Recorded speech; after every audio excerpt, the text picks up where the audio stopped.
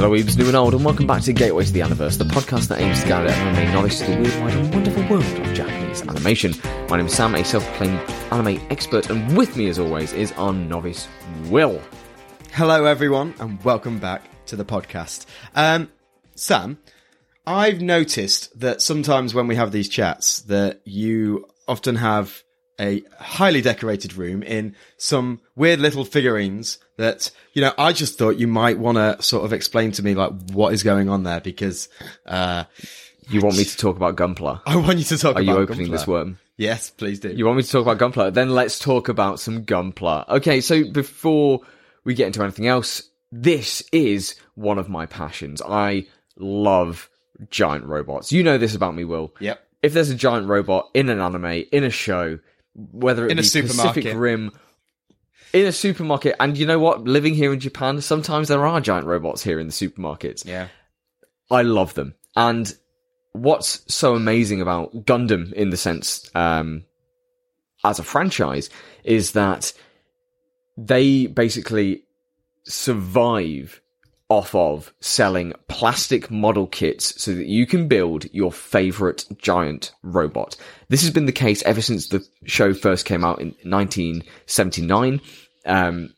The stipulation for the show was, show me as many different robot designs as you can, and then so you can tell your story about... Absolutely. So is it an advert for the toy? Is that what you're telling me? It's the whole show is just an advert to sell more toys? Okay, have you heard of critically acclaimed Transformers? Yes. Yes? Yes. Fun fact, that was an anime to begin with, and the entire point of Transformers is that it is to sell model kits, or I think not even for Transformers. It's not just the toys. Model kits, it's the toys. And it worked. I had them. I had Transformers toys. Absolutely. Worked for me. As a grown adult man, I am still buying into Gunpla. I've built 2 separate models this week alone. Oh my god!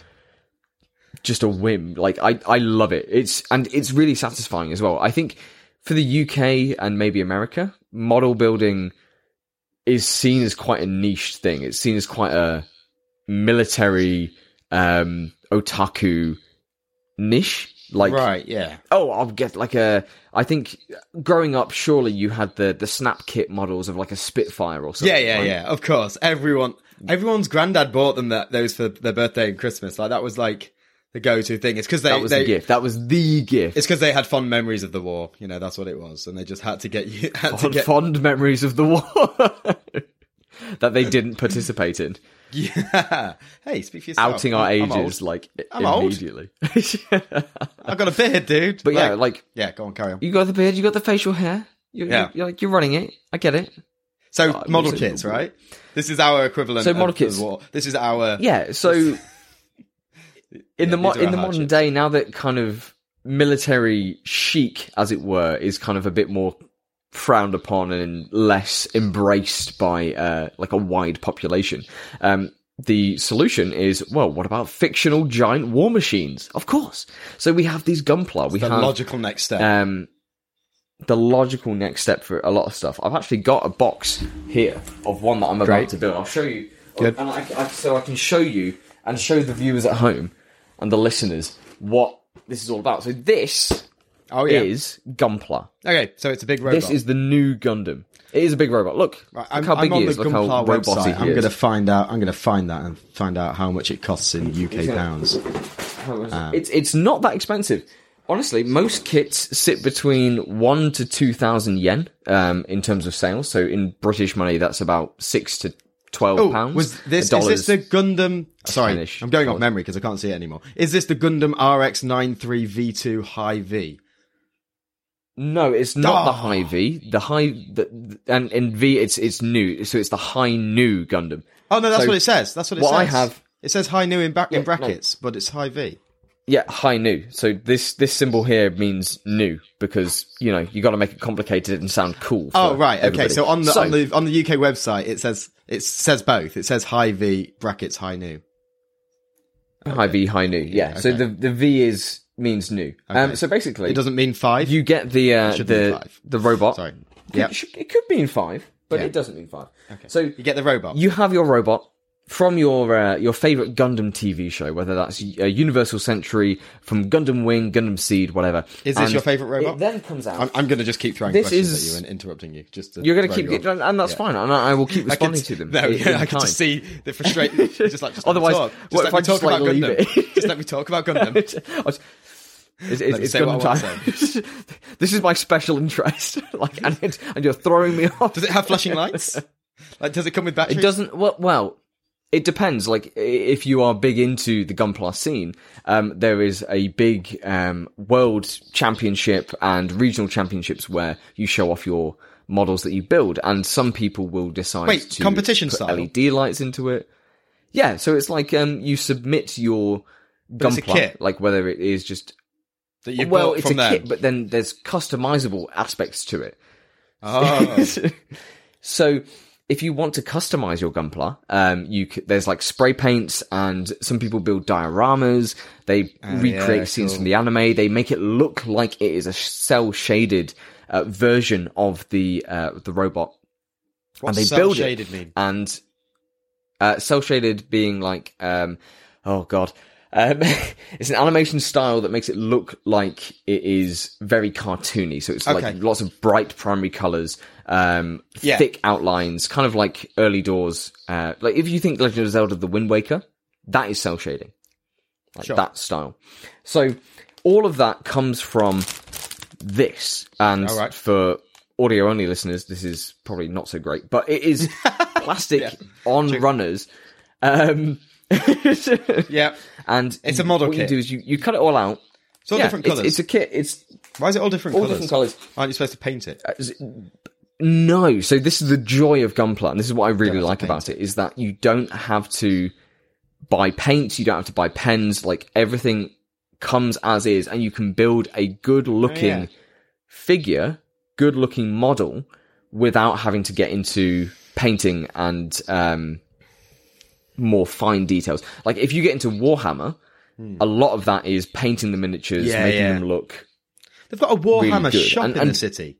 It's mental, a whole shop just for Warhammer. Okay, cool. You've got it is a huge industry for Warhammer, and especially in today's market. That is shop. People can't afford to keep shops open now, and it's Warhammer's doing fine. Sure, great. Yeah. People are turning up every week and buying more miniatures. Yeah. But with Gunpla, the barrier to entry is reduced so much because you don't have to paint it. All the plastic is there in the right colours. There are stickers for the decals. Everything is part of the kit that you're spending absolute pittance on. It's not an expensive hobby to get into. How is the job at Gunpla going at the minute? How is the job in advertising for Gunpla? And advertisers go back. Honestly, Gunpla, Bandai, if you want to sponsor me to talk about Gunpla, I will do that. Free. I'll gladly do that. I'm doing it already. Yeah, just give him a few extra models, it'll be fine. Honestly, just send me the latest kit. I'm there. So how much did that kit in particular cost you? Because I want to compare prices to UK. So this kit cost me, it should be on the box actually. Let me have a look.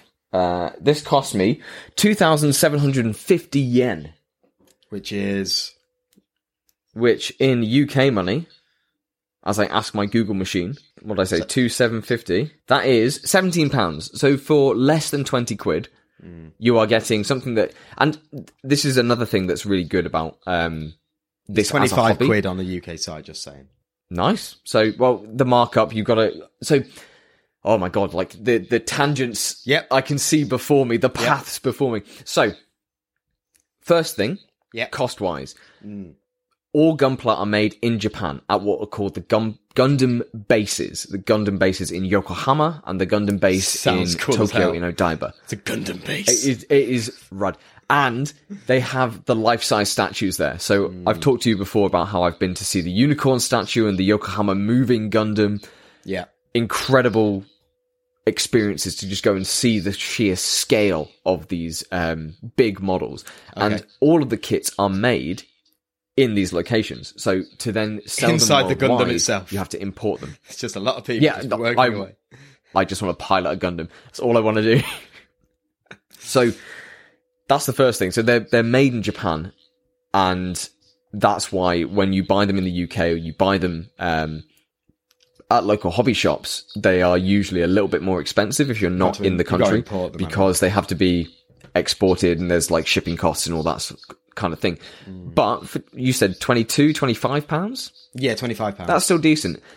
And if you think about the time invested into making these models, these take between... They don't look that complicated, to be fair. They're really not. And the instructions are great. Like, if I dig out... the instruction kit, like everything, you don't have to speak Japanese. Everything is literally like pictograms, diagrams. It tells you exactly what to do and like the way round all the pieces should be. It's idiot proof. And this will last you maybe 3 to 5 hours, depending on how like into it you are. Yeah. And what I find is it's just really relaxing. Do they do speed building? Yeah. Where it's like, here's your Gundam. Oh yeah, go. Absolutely. Yeah. No, well, there's Do they stream it and at have, the like, Gundam bases, big over the top commentators going, oh, I don't know. But yeah, he's broken up 5 pieces at the same time. He's built 2 legs. He's simultaneously building it. He's starting with the head. What a bizarre strategy. Let's see if it pays off for him, Con. Oh my god, we're here today at the 2023 GUNPLA speed building competition, and what's this? He's dual building! He's building a Zaku and a Gundam at the same time! I've never seen such dexterous moves with a hand before. Honestly, you've convinced me. How is there not an anime of this already? Like, it just makes perfect sense. Well, funnily enough, there is. Not of speed building. We just made up a sport. And not there's of already speed building, an anime. But... So, because Gunpla is so popular and has become such a big thing, especially with international audiences over the past couple of years, especially with the pandemic, like people staying at home, needing something to do to fill the days, they have released what's called Gundam Build Fighters. And this is an anime based around people who build Gunpla, so it's super meta. They build the Gunpla in the show based on the anime that exists within the show, and then they fight with their Gunpla. So they scan the Gunpla, and the Gunpla fight. Sort of like action figure style, like pew pew pew pew pew pew pew pew. Yeah, no, absolutely. And like they get damaged, and it's like, no, I've lost. It's like it's full on like sports anime shonen.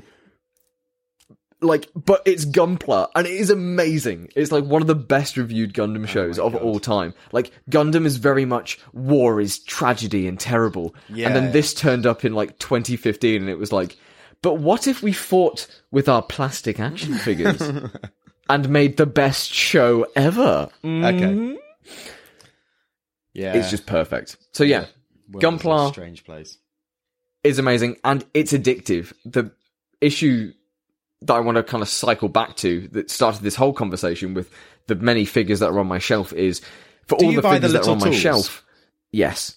I was about to like reach. I can see from where I'm sitting. I can see the scalpel that I use to like stuff and I have the God hand nippers to like get everything off of the runners. Okay. Yes. So sorry. I'm fully in. Carry on with your big point. I just wanted to interrupt. No, of course. Like, interrupting is like the cornerstone of everything that we do here. Mm-hmm. It's addictive, and I find myself, when I go into town and I see a kit that I want, I'll buy it. And so that has resulted in, I now have maybe 7 kits that are just unbuilt, that are just lying there, waiting for me to have like 4 to 5 hours of free time to build them. Yeah. No, that's fair. That's good. And so a lot of people like to associate Gunpla builders with crack addicts because we're addicted, we can't stop buying the kits, but we just don't build the kits. Yeah, I always hear about those crack addicts that buy the crack and just don't smoke it. And just leave it. It's a really good comparison. Just hang on to it. Yeah. On another note, back to the website, why is this one £165? Is it, what grade is it? We didn't even talk about grades. Jesus Christ. So this is, it doesn't say. HG? YOLO Park Movie Edition Shockwave. Oh. I don't know. The highly detailed. Yeah, like, the more intricate the models and the more movie. detailed. Oh, it's an actual Transformer then, I guess. It's from the Bumblebee movie. Yeah. So Bandai are very good at making broad kits, and within grades you Kits have of high broads. grade, which is kind of like your Yeah. Just make your own broad. As in a big river. as broad as you like. Big river broad. Sorry. Some of the jokes will land, some of them won't. It's fine. Take your pick. Yeah, it's all carry good. on. No. I thought that had potential. Let's dig into it. Let's keep not. going. Let's move on. So, what you were saying about broad kits? What are these broad kits that you mentioned? Please divulge. With the grades, you have entry grade, which are like super simple. Like everything is kind of pre-built, but the detail is a lot lower. It's literally like snap off a piece, click it together, boom, there's your model. It doesn't maybe look as good or have as many details from the show, but you can get it done in like an hour. Then you have high grade, which is the kit that I showed you today, the new Gundam. That's more detail, takes a lot more. You have to like individually build the joints and the hands and the armor. Then you've got master grade, which are and the scale changes as well. So like for the high grades, it's 1 to 144.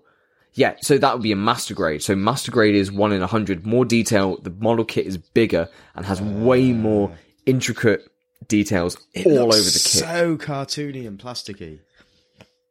And then you've got the real grades, which are like special redesigns that are meant to be like mechanically accurate, and they are back to being 1 to 144 scale, but the detail on them is insane. I've got 2 real grade kits that I'm like getting ready to build, and I don't think I'm ready for them yet. I'm just like, right. There's too much pressure. If I get it wrong, did you say 1 to 60? Ruined. 1 to 60, I think, is... It's not master grade. Perfect grade? I think 1 to 60 is perfect grade. Yes, that will and be... that is just... So I was thinking, because it doesn't tell you what it is, but it's got the initials, so this is PG, so that must be perfect grade. Perfect grade. Yeah. Okay, cool. This is a PG GN001 Gundam Exia 1 to 60. Oh, the Exia! I have an Exia. I have a high-grade Exia on my shelf. It looks very classic. From Gundam 00. When I think of Gundam, that's what I sort of envision. That's what you think. Is it quite a... Like, is it one of the... quite a big... Gundam 00 was very popular, especially with women, because it was just like a bunch of really attractive protagonists who piloted Gundams. And the Exia it's got a little pilot with it. Yeah, it'll have a little Setsuna that like goes into the cockpit, and you can... Yeah. So the thing with that is like you have to then paint the pilot, but yeah. So I have as well. I've got an 86 model kit from really that anime, the Spider Mechs, and that came with the Commander from 86, but unpainted. And I'm like, oh, that's really cool, but I have to paint it. And I'm like, do I want to buy the paints? So yeah, that is. I like how they're very. I like how you can manipulate them a lot. Like you don't have to just. It doesn't. Just oh yeah, the posability is incredible. Like I'll send you a picture that you can maybe throw up on this of my most recent 2 builds: the Strike Gundam and the Force Impulse Gundam. And I've got them posed like you then buy stands that you then have to build like model kit wise to then. Like lift them into the air so that you can have them like flying and stuff. Oh, so it doesn't come with the stand. That's misleading. Give me the stand. Some of them come with the stand. It depends on what you buy. Okay. And again, accessibility wise, super cheap. Get into it. It's a good investment of time. And you get a really cool thing that you can say, I built that on the wall. It says a special base is included as well. So I'm assuming it comes. There you go. Okay, cool. You should look into it. This is 175 quid though. I ain't buying this. Yeah, maybe just go for a high grade Grandpa Gundam. It's got like it looks like it's got. I mean, I don't know anything about Gundam, but it looks like it's got the way that you get into the Gundam at the back, like it comes off, and I don't know. Oh, like a gantry way. Yeah, like a little capsule at the back that sort of comes out from the main thing. I don't know. I don't know what I'm talking about. But anyway, yeah, it looks very cool. I do like building. I have looked at model kits in general. I haven't bought much. My biggest thing is the Lego Technic stuff. So like, yeah. Oh, here he goes. He's got it. This is the Porsche. Yeah, I remember you building that. This took ages to build, and it's one of the, I don't know whether this one in particular is, but I was looking at some new models, and they're like, I'm going to put it over here for now. They're 18 plus in like terms of build difficulty. It's like for adults only, and it's like, wow. how is that? Like, surely. I mean, how do you decide on the difficulty of something to build? Yeah, it seems a very high standard. Like, you have to be of legal adult age in order to build this. It's like, you can... Can you drink? You can build this car. You have to be drunk to build this. Yeah. Get yourself a whiskey, sit down, put on some nice slow music, and start building this Lego car, you fucking man-child. Yeah, but it has got, like, working steering, and the engine sort of, like... The pistons and stuff all go and stuff, so it is fairly complex. But yeah, no, I think on a sort of like you say, the entry level for this sort of thing, and just this sort of therapeutic. I think model building in general is a really sort of so underrated just hobby. Switch your brain off, and just like this week has been quite stressful for me in my personal life, and to be able to just sit down and build something and like doing something with my hands. I'm not just vegging out like scrolling Twitter for 1,000 hours. I'm not just watching stuff. I've got like a I'm watching show going in the background and building stuff and building. Whoa. Yeah, I mean, I think, but yeah, it is good therapy. Like, I think, doing anything where your hands are busy and you have to concentrate. Practical, right? Bit. Yeah, practical. I think there's a lot to be said for that. So. And you just kind of switched off. You're not like connected to stuff, and it feels good when you finish it, and when you start posing it and you start to like look at what you've created, there is a real sense of accomplishment there. And so I would highly recommend, even if you're just grabbing an entry level kit, because they have an entry grade that you can like pick up, try out some Gunpla. Just find something that looks cool for you, pick it up, give it a go. My problem is though that I like challenge, and if I see if you're just like going to grab the perfect grade straight off the bat and then give up because you can't build one of the arms. Yeah, maybe I'll start off. Maybe I won't do that. I just rate myself though. I rate myself. I reckon I could do it. But well, you back yourself. Yeah, absolutely. Okay, yeah. So when I come back in the summer, I'll bring you a really complicated kit, and I'll be like, all right then. Yeah. Show me. Game on. We'll start the speed building championships, me and you. We'll just be like, bring one for you, bring one for me. We'll sit there, we'll video it, same throw kit, it up. On your marks, get set. It'll be and the new phenomenon in the world. Everyone will be on it from then on. Oh my god, that'd be so cool. We're doing it. Right, okay, should we move on? Alright. Let's move on. Okay.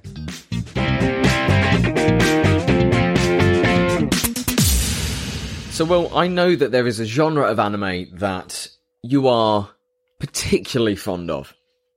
Yeah? Is it isekais? Of course it's isekais. You love an isekai, don't you? Don't you? Do I? I'm forcing you to love isekai.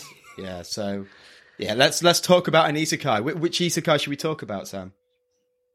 We're going to talk about the hottest and most contemporary isekai there is, the one that is on the lips of every person who has been watching anime for this past season. We're going to be talking about The Eminence in Shadow. Okay. Will, what did you think of the first 3 episodes of The Eminence in Shadow? What's going on? Who are our characters? What's the plot? All questions I asked throughout this show. And continue to ask going into episode 3. Genuinely very confused by what is happening in this show. The first episode seems to be like just a bit of a ruse. A misdirect, almost. Yeah, it is. Yeah, it's just, we're going to throw you into this regular world, which seems very sort of, it reminds me of the film Kick-Ass. Is just like this vigilante, wears a mask, goes around defending the city, and then we get Slayer. And then it just suddenly takes at the end of the episode. I'll tell you what, my habit of sort of not watching post-credit sequences, I could have very easily have but there was so much left on the time. I was like, I'll just click through and double check that there's nothing after the Let's just credits. Just be sure. I would have, if I hadn't have watched that last segment, I think I would have just sort of had even less of a clue than I do now. You would have been completely in the dark, episode 2 starting. There is so much. Right, so, yeah. I still really don't know what this show is trying to be or what is happening. So the main character we thought was going to be this Nishino girl. And that's like the point of view from the first episode. And then it suddenly shifts into Kagano? Over to Sid. Sid Kagano. Sid. Okay, we'll go with Sid. Sid, yeah. Just a full-on, just normal-ass name, and I love it. Yeah. There is only one other Sid in media, right? Sid from Final Fantasy, the one that has existed in every single Final Fantasy. There's a different Sid every single time. No, it's Sid the Sloth. Obviously. Oh, no, that's with an S. Come on, man. All right, fine. Be better. Sorry, Sid with a C. I mean, I didn't know that because I watched it in sub today. I didn't watch it in dub. Oh, yeah, very good.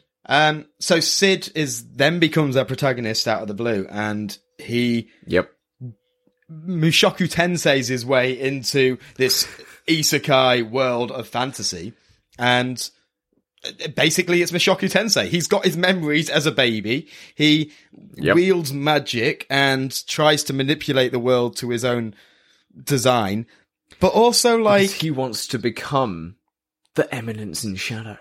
Yeah. So if you haven't seen the first 3 episodes, go watch it. Oh, Sam, can you put in come back? Can you put in a warning at some point? Because I'm like, if people haven't seen this, we're spoiling everything right now.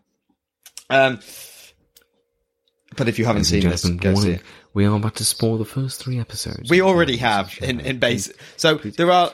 We have spoiled the first episode of The Eminence in Shadow. Yeah, no, there is a full-on bait and switch in the first episode. Like, I watched this as it was airing, and I was like, oh, brilliant. We're going to have some sort of, like, really cool, grounded, like, anime about this guy who wants to be a hero, and he's using the crowbars to, like, beat up bad guys, and he's Crowbar super Man. powerful, and it's Crowbar Man beating up bad guys whenever you can. And I was really into that, and I was like, I love this. And then the end of episode 1 happens, and I'm like, what the fuck? Yeah. What is...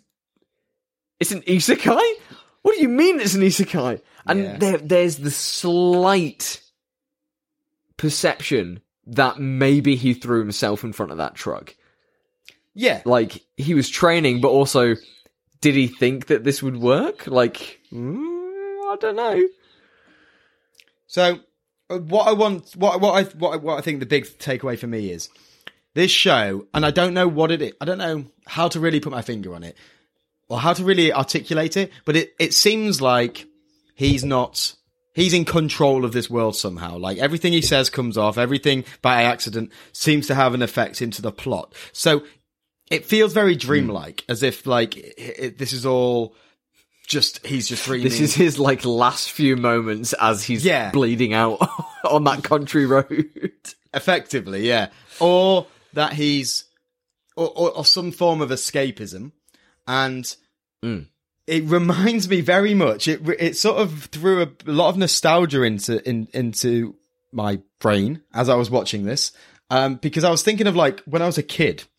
And you walk into the shops with your mum, but you're not in the shops because in your head you're a secret agent, and you're defeating all the bad guys around, but no one else can know. So like, no one else is in on it. And as your childlike imagination just runs rampant, you're there like shooting bad guys and capturing. I'm the protagonist of my own story. Yeah, exactly. And everything around you, there's villains around every corner, and you're like defeating them, but no one really sees what's going on. And then your real life merges It's like when with you're it. in the car and you're imagining somebody like running Running fast alongside. Yeah, exactly. He's, Yeah, exactly. He's doing parkour over all the things. Yeah. Oh, I thought that was just me. I'm glad that this isn't like an isolated thing. I thought I was crazy, and then people started being like on Twitter, just like, "Oh yeah, did anybody else like start imagining like Sonic the Hedgehog outside your window running alongside the car?" And I'm like, "Oh my god, we are not individuals." I know. Everybody's had the same thought. Thank oh my god, bloody god. That has just changed my Maybe it's just entire like outlook on life. Your entire outlook on life. Yeah. It's like, good. We're all as absolutely batshit insane as each other. Yeah. Good. Yeah. And Sid Kageno is the most batshit insane out of all of us, because he is not only role-playing the person he wants to be, he's role-playing the person he wants to be, and apparently everything he says comes true.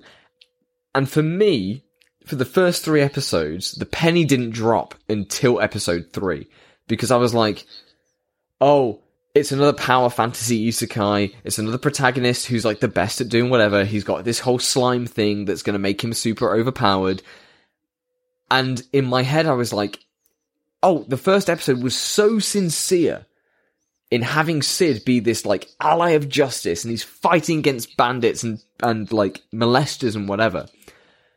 And then to go to the fantasy world and he's still being super earnest. The joke didn't land until episode 3, when they actually start fighting like the cult of Diablos, and it turns out, this is a real thing. Right, yeah. That he's willed into existence. So for me, I was expecting this sincere isekai where he gets powerful and then he creates the Eminence and Shadow Group and does whatever.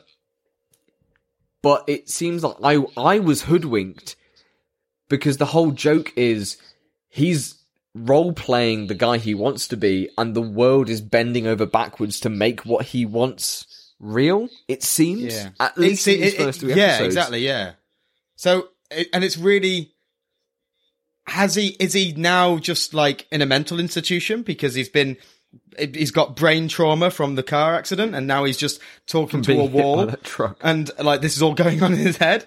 Like, I don't know how they're going to explain it off in the end. I'm really curious, because it is really bizarre.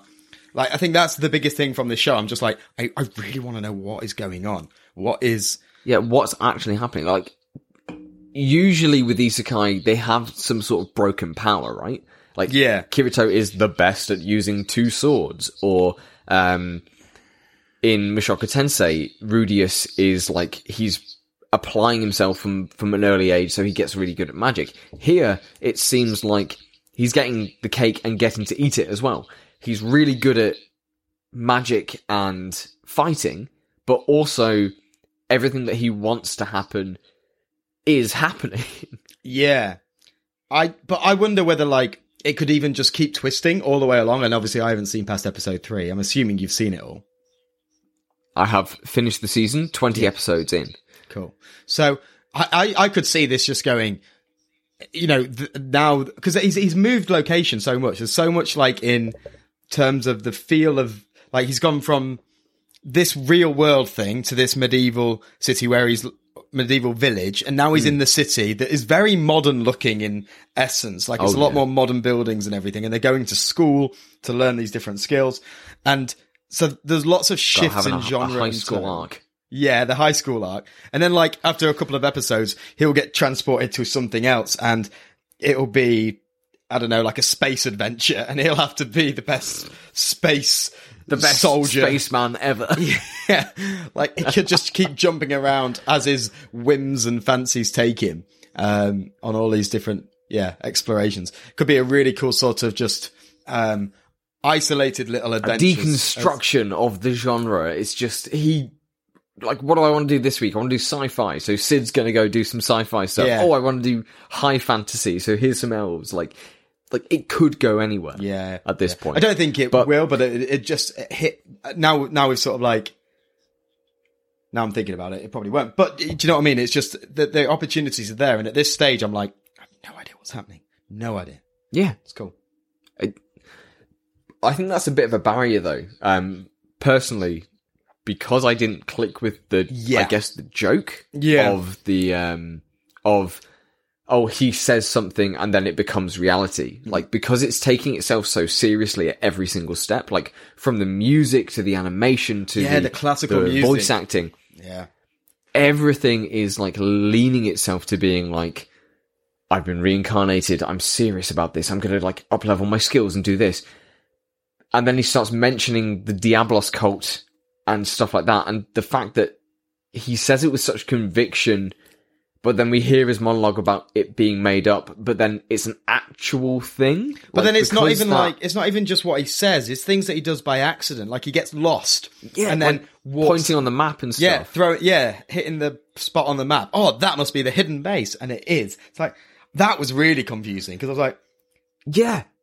I was sitting there just being like, oh, what? So he's guessing, and then suddenly, like, there's conflict and there's actually people there, and I'm like, so was it a fluke, or was it The Matrix is rewriting itself around his character. It's around Sid, yeah. What's that? There's a film or a show or something, and I can't remember what it is, where, like, it's like the Truman Show. Everyone agrees with Truman. I was going to say Truman Show. Yeah, it's a bit like that, but I'm sure everything is, like, twisted to match, like, trying to convince him that, oh no, it's fine, this is real, this is the real thing. In that new-ish Harry Styles film, is it the same? I think it's a very similar premise in that. Oh yeah, so spoilers for whatever the new Harry Styles film is. It's Call Me by Your Name, maybe? No, that's the gay one in France. Whatever it is. Yeah, the one that like was plagued with issues like during the press tour. Like it turns out that it's a fake world. Don't worry, darling. Don't worry, darling. That's what it is. Yeah, it turns out it's like a fake VR world that he's forced his wife to like experience. Yeah. And she's very much the same kind of thing. Like she's very much Sword Art Online, where she's like just laying in a bed and he has to like clean and look after her while she's under. Yeah, it's a weird movie, man. I haven't even seen it. I've just watched reactions to. Yeah, I've just listened to commentaries on it. It doesn't sound like a good film. I don't think it's terrible. I just think it's a bit. You've not seen it. You can't say that you don't think it's terrible if you've not seen the movie. I can off other people's reviews. Other people have said, like, it's not terrible. But my opinion is informed by what I've seen. I will not make any judgment calls for myself. Well, I haven't seen it, so I can't. I can only go off what other people have said. Exactly. So we can't. So what, you can't. You haven't seen it. You haven't seen it either, and you just said you don't think it's very good. How can you say that it's not very good? I can say like it doesn't sound like a good movie. And I'm saying I think it sounds like an okay movie. Yeah, you're strawmanning me here. I think this is you're using the same argument. You haven't seen it either. We're on the same page here. Look, let's just all agree that Don't Worry, Darling is a bad movie. Let's just all like agree with that flat across, and let's restart this relationship and start talking about The Eminence and Shadow. Okay, fine, whatever. Let's get back on track. That's distinctly what I didn't say, but fine. Yeah, let's go with it. Eminence and Shadow is hit a gaslight. Yeah, clearly. Gaslight girl boss. Yeah. Wait, that was your idea. Gaming. What? Will, what are you talking about? Moving on. You're crazy. Eminence and Shadow. Yeah, you liked the first part, and then it took this big shift, and we still don't know what's going on. Yeah. There's a lot of like again another sort of bit that was very odd was the moment when his entourage, his what do you call them? His two new friends, yeah. No, I was going to say the... Oh, wait. Yeah, no, not the two new friends. The entourage of women that he has at the beginning before school. Has the... Shadow Garden. Yes, the Shadow Garden. And then they just like up and leave in normal clothes, and it's like he blames... He's like... Well, everyone grows up, and it refers back to the beginning when like people grow out of their fantasy of wanting to be the hero. These girls have grown up. He reckons that they're done with his illusion, they're done with his role playing. But actually, but then that to me, no, that to me, well, maybe I don't know. Like it's not explained. Like to me, that sort of reinforces the idea that this is all in his head, or this is like him playing make-believe alongside reality. And it's like, oh, we've actually got to this stage where these girls have had enough. And he plays it off as they're going off into the world to explore for whatever else. But then there's this narration, and it's like, yeah, everyone grows up eventually. So it sort of reveals that he knows that this isn't reality. And that they're just playing along. And again, like the scene when he throws the knife and he finds the hidden base, it does very much feel like that improv situation where you just say yes. So like he throws Yes, the knife. and. Yeah, yes, and. He's yes-anding his way through, like, everything. But so are the other characters. Like she goes, oh yeah, that's where the base is. You knew that hidden base was there. Wow, let's go fix it. And he's like, yeah, good acting. Yeah, well done. It does just feel like a massive improv.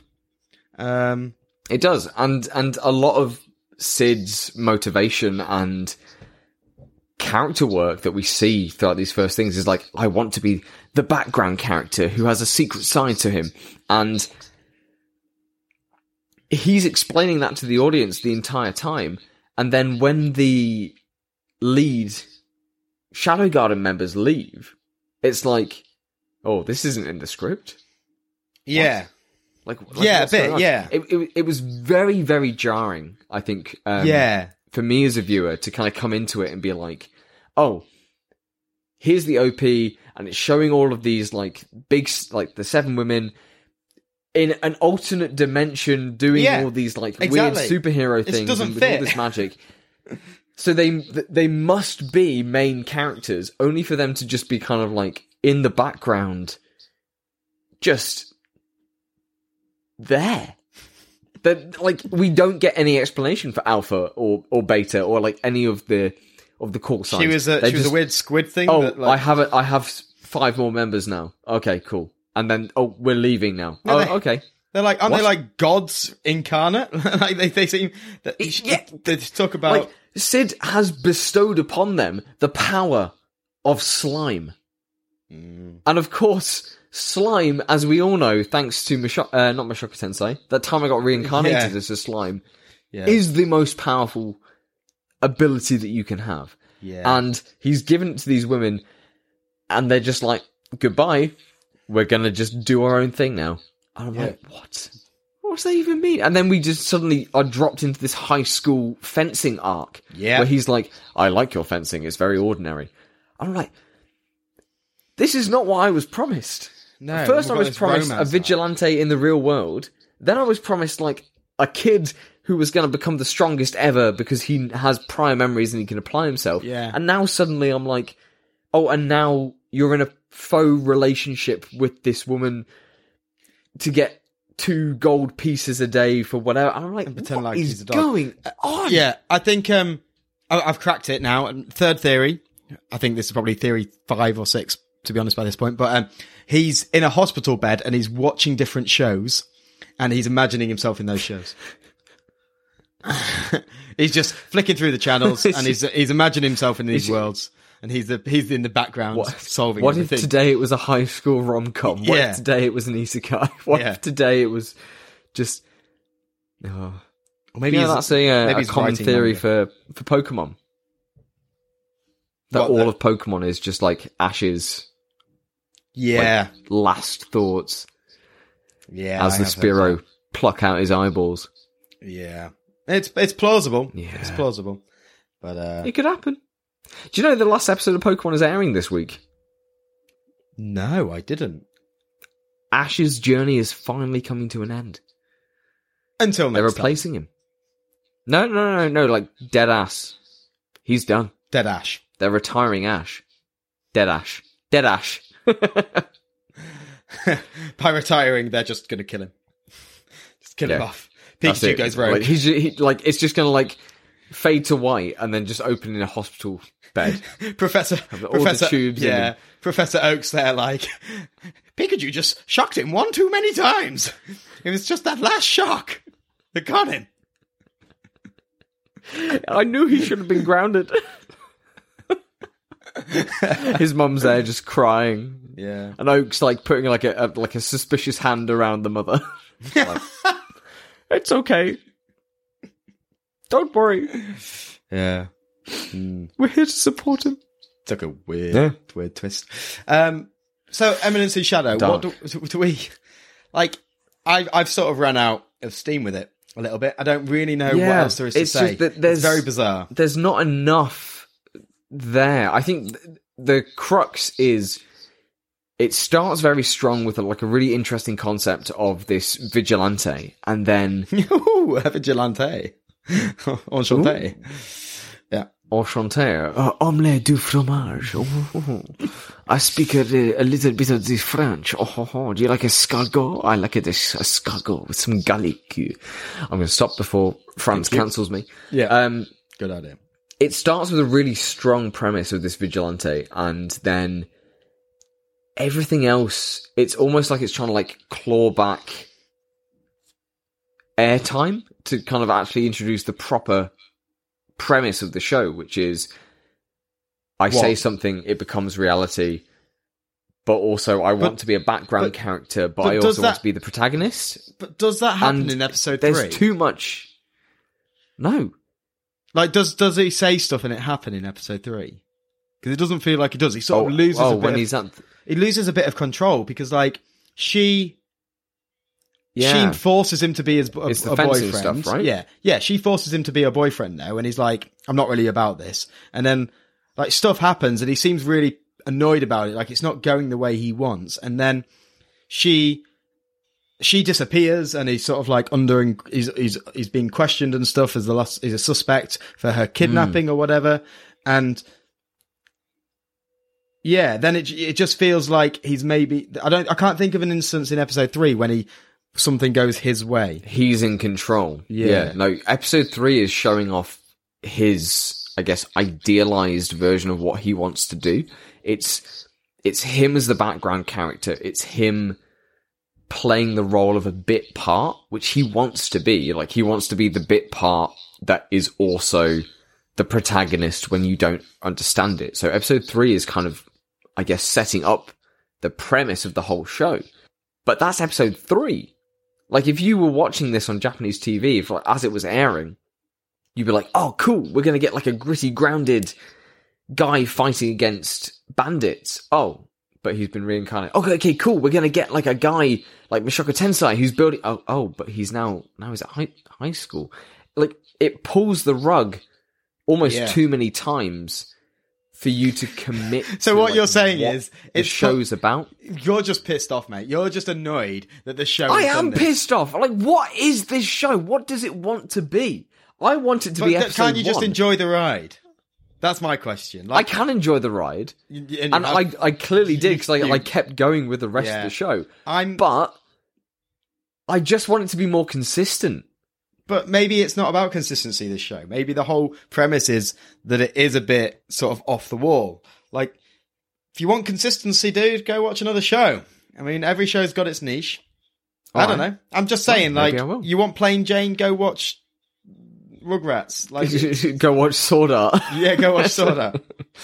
My go-to show. What did you think then? With each episode almost being completely different genre-wise, how did that make you feel towards the show? So I'll be honest, I didn't like the initial arc as much as you, so I think I wasn't that annoyed when it changed. So I thought it was interesting. But again, I felt like the main girl, I felt it was slipping into the typical trope where the main girl was just a damsel in distress because she sort of just relied on this hidden mysterious figure to save her. And I was like, okay, so he's the guy we're going to follow.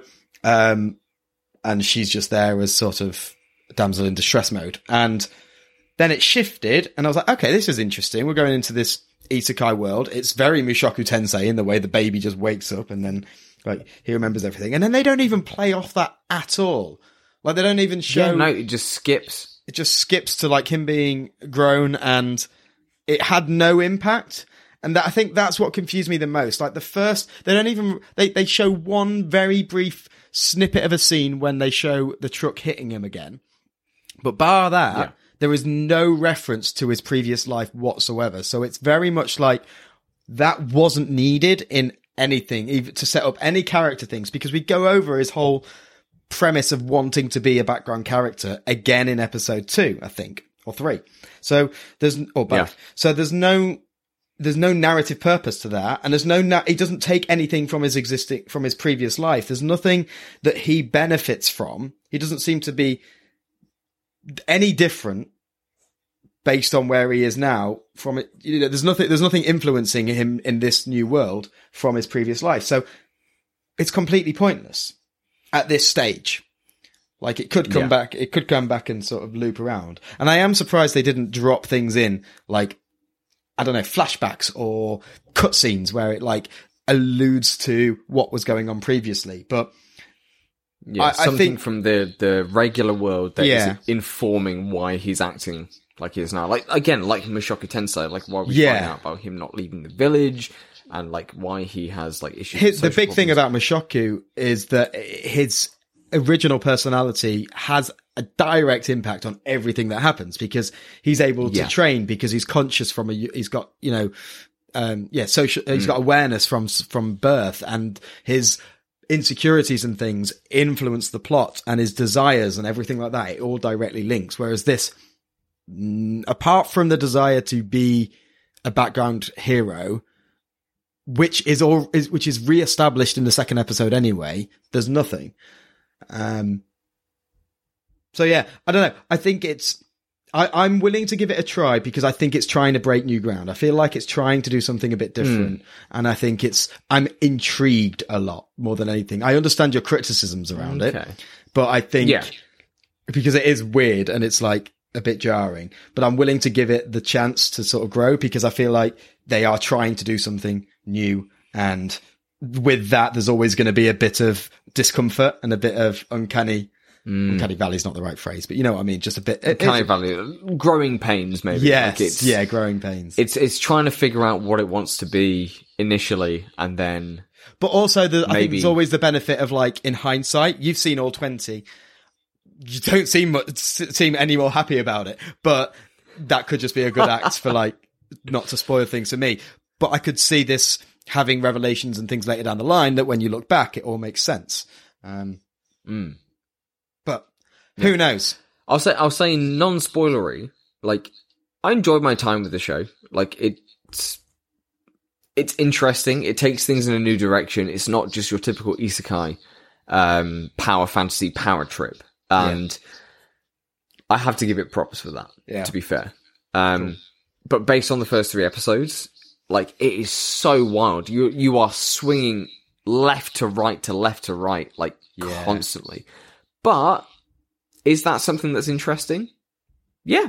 Like, I'm compelled by the first episode as much as I'm compelled by episode 2. I think episode 3 is maybe the weakest, because it's now, like, time to go to high school. Ta-da! Yeah. Like, but also we know so much about Sid at this point, and, like, what's going on in his headspace, and kind of the fact that the world does seem to be bending to his whims. That is this just another part of that? Is the world bending to give him this normal experience where he is the dog that jumps for the coins? Like, you know, Is that a normal experience for you, Sam? Well, you know. Depends how much you're paying me. Okay, let's not go there.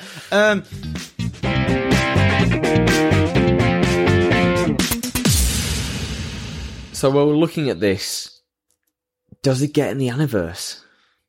It's a really tricky question, because everything we've said could go either way. Like, it depends whether the intrigue and the off-the-wallness and the uniqueness of this show could do everything we want to hook a noob and a novice. However, those traits could also very quickly turn someone off. And I think it is a full-on coin flip. It is a 50-50 gamble. Yeah. And I think it depends which side we want to err on. Do we want, because I think I know which side you fall on. You're definitely on a sort of. I'm on the not side. So if I feel played, like you're on the let it in side. Well, I'll play devil's advocate, because I'm not sold on either one. But if I play devil's advocate for the purpose of the podcast, I think if you are not jaded by the experience, having watched loads of different animes and loads of different isekais, then there's every chance you watch this and shut up. Yeah, damn it, Siri. I don't need your opinion on this. I want Will's opinion on this. There's every chance that this is intriguing enough to hook you. I think there's every chance of that because you haven't seen any of the tropes. So it's like, wow, this is pulling me left from right. I don't know what's happening here. I want to see how it turns out. And there's nothing too absurd there's nothing too off the wall and absurd that I don't think people could buy into. There's romance. There's supernatural powers. There's some kick-ass sword fights. There's some fun world building. And there's this weird, dark Daredevil style movie for the first 20 minutes. I don't know. The first 20 minutes, and then it disappears forever. But I think you're right. I think that the broad nature of it, there's enough here. It's not dipping into such egregious tropes that it can turn somebody away, but also it is interesting to see, one, grounded real-world hero, two, grounded real-world hero coming into it and, applying that to the fantasy world, and then three, living, I guess, his dream.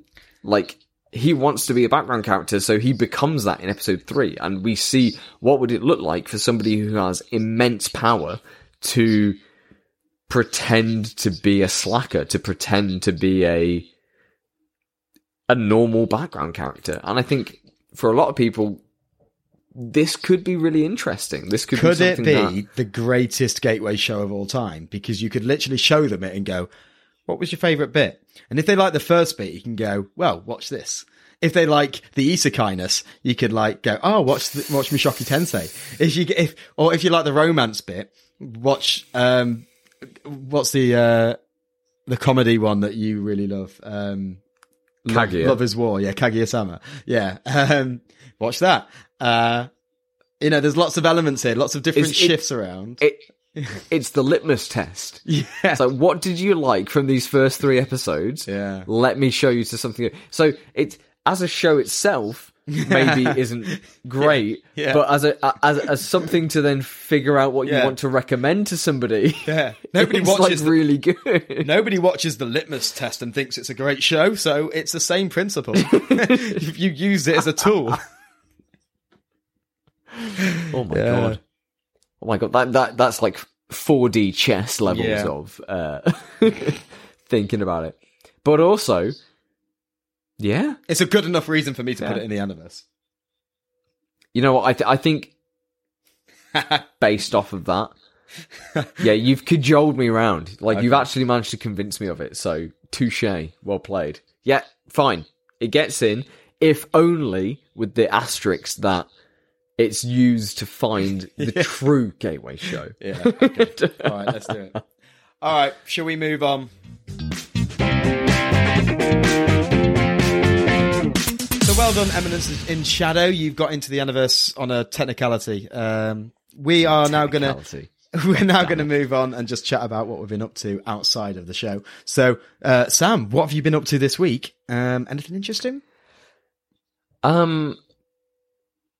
Yes. Oh, good. Great. All right. And thank you all for listening. And that's it. And then that's the show for today, everybody. Goodbye. No, so as we talked about up top with our mini segment at the beginning, I've been building a lot of Gunpla this week. I built 2 separate models, and I'm halfway through building my 3rd. But also, whilst I was doing that, I caught up on The Mandalorian.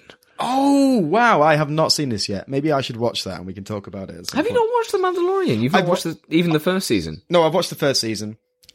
When does Luke come into it? Is that the end of season 1? That is season 2. So I've watched season 2. So I've watched the first 2 seasons. I didn't watch the Book of Boba Fett. Which I know is basically Mandalorian 3. Yeah, which is basically Mandalorian 3. So I watched Mandalorian season 2 and then the Book of Boba Fett whilst I was building these Gunpla. And you know what? they're solid. They're good space westerns. There's like Pedro Pascal is amazing. I have all of The Last of Us ready to go to watch that he's in. And, right, yeah. It's just more moves. Star Wars. Yeah. It is making moves. It's apparently HBO's maybe best performing series since Game of Thrones. Wow. Which is wild. Like, yeah, for it to be that successful. Like, that is crazy. So I'm excited. I played the game. I loved the game. They also got back a bunch of the voice actors and the mocap actors from the games to actually play characters in the show. Did you play the game? Yeah. I've played, the first one I got on PS4. I got the remaster because it came out on PS3. So I played the PS4 remaster, and then I got Last of Us Part 2, for PS5, when it came out. Incredible games.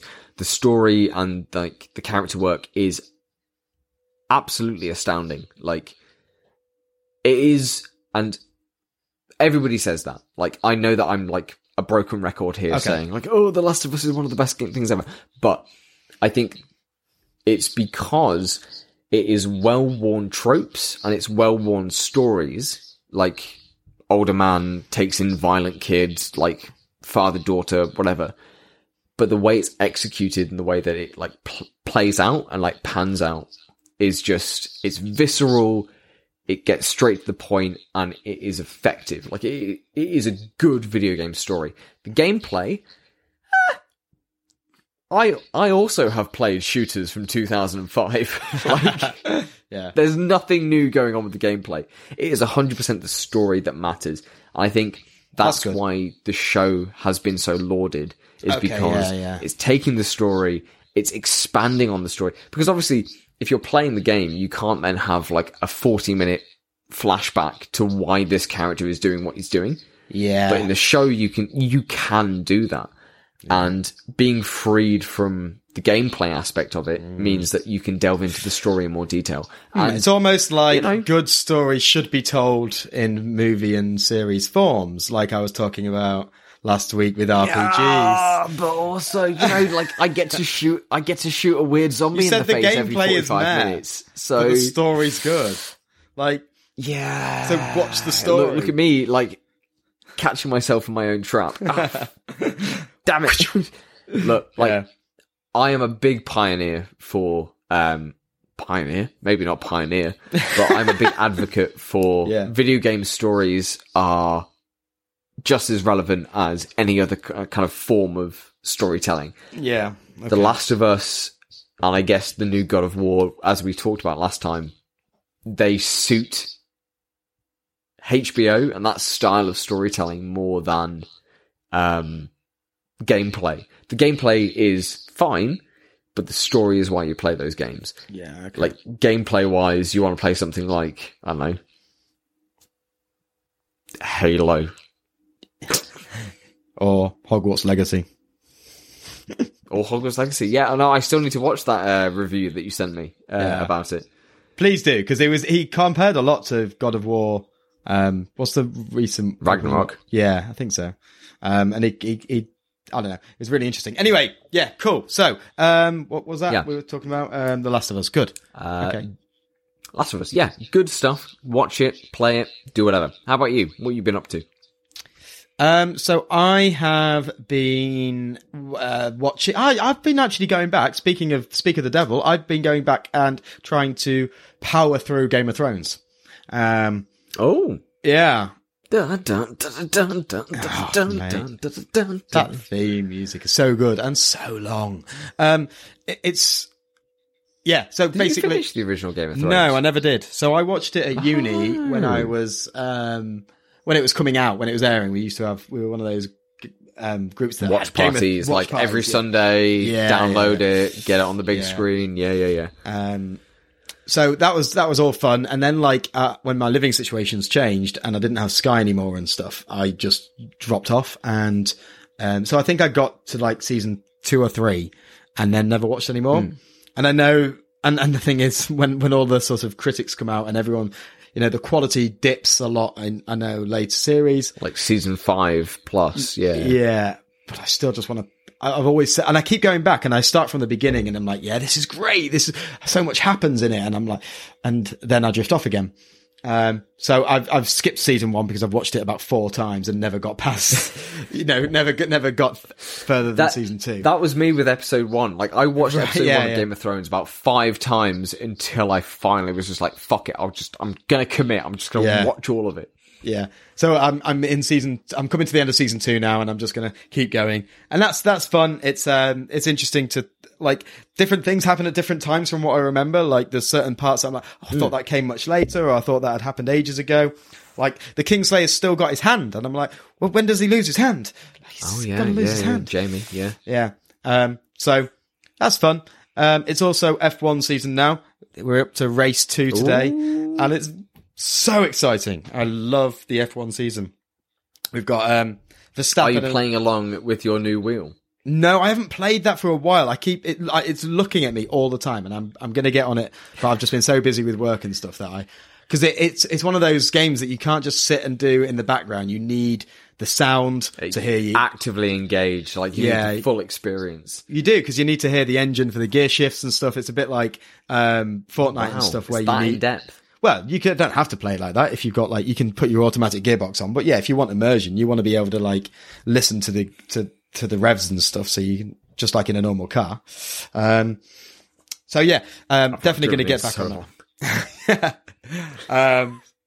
I definitely want to get back on that at some point. But yeah, the F1 season's really exciting because, although Red Bull are flying away with it, like, it's race 2, and in qualifying yesterday, they were over a second ahead of anyone. Verstappen was like 0.9 tenths ahead of his teammate and the rest of the field. And that, in Formula 1 terms, that's a mile. And everyone else, like, the rest of the pack was within like half a second of each other. So, like, he was further away than the rest of the field were to everyone else, sort of thing. But how's Hamilton doing? So Mercedes aren't doing great, but this sort of like 2nd, 3rd, 4th, 5th teams, it's still all up for grabs, and it's so tight. We have no idea what's going to happen really in terms of who's going to come out on top. Ferrari are there.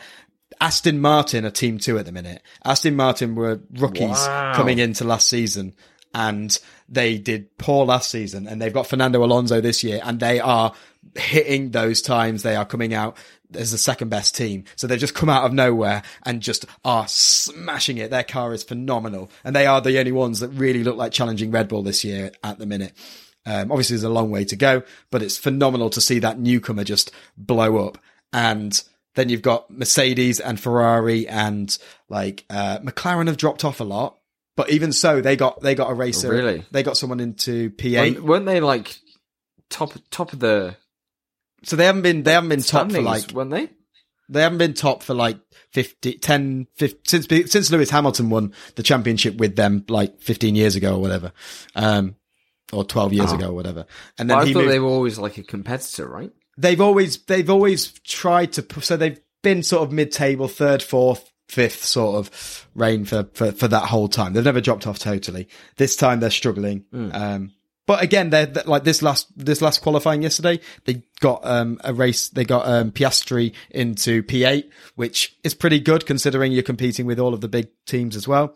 So it is very much all up for grabs. No one really knows what's going to happen. So it makes it very exciting watching. And Verstappen's car broke yesterday in qualifying. So he was supposed to be P1 for a cert. Everyone was like, yeah, it's definitely there. He's a second ahead of anyone else. And he was flying. And then in Q2, his car had a fault and he had to retire the car. So it starts P15, and Leclerc, who is Ferrari's first driver, he's got a 10 place penalty. So he's down to 12th.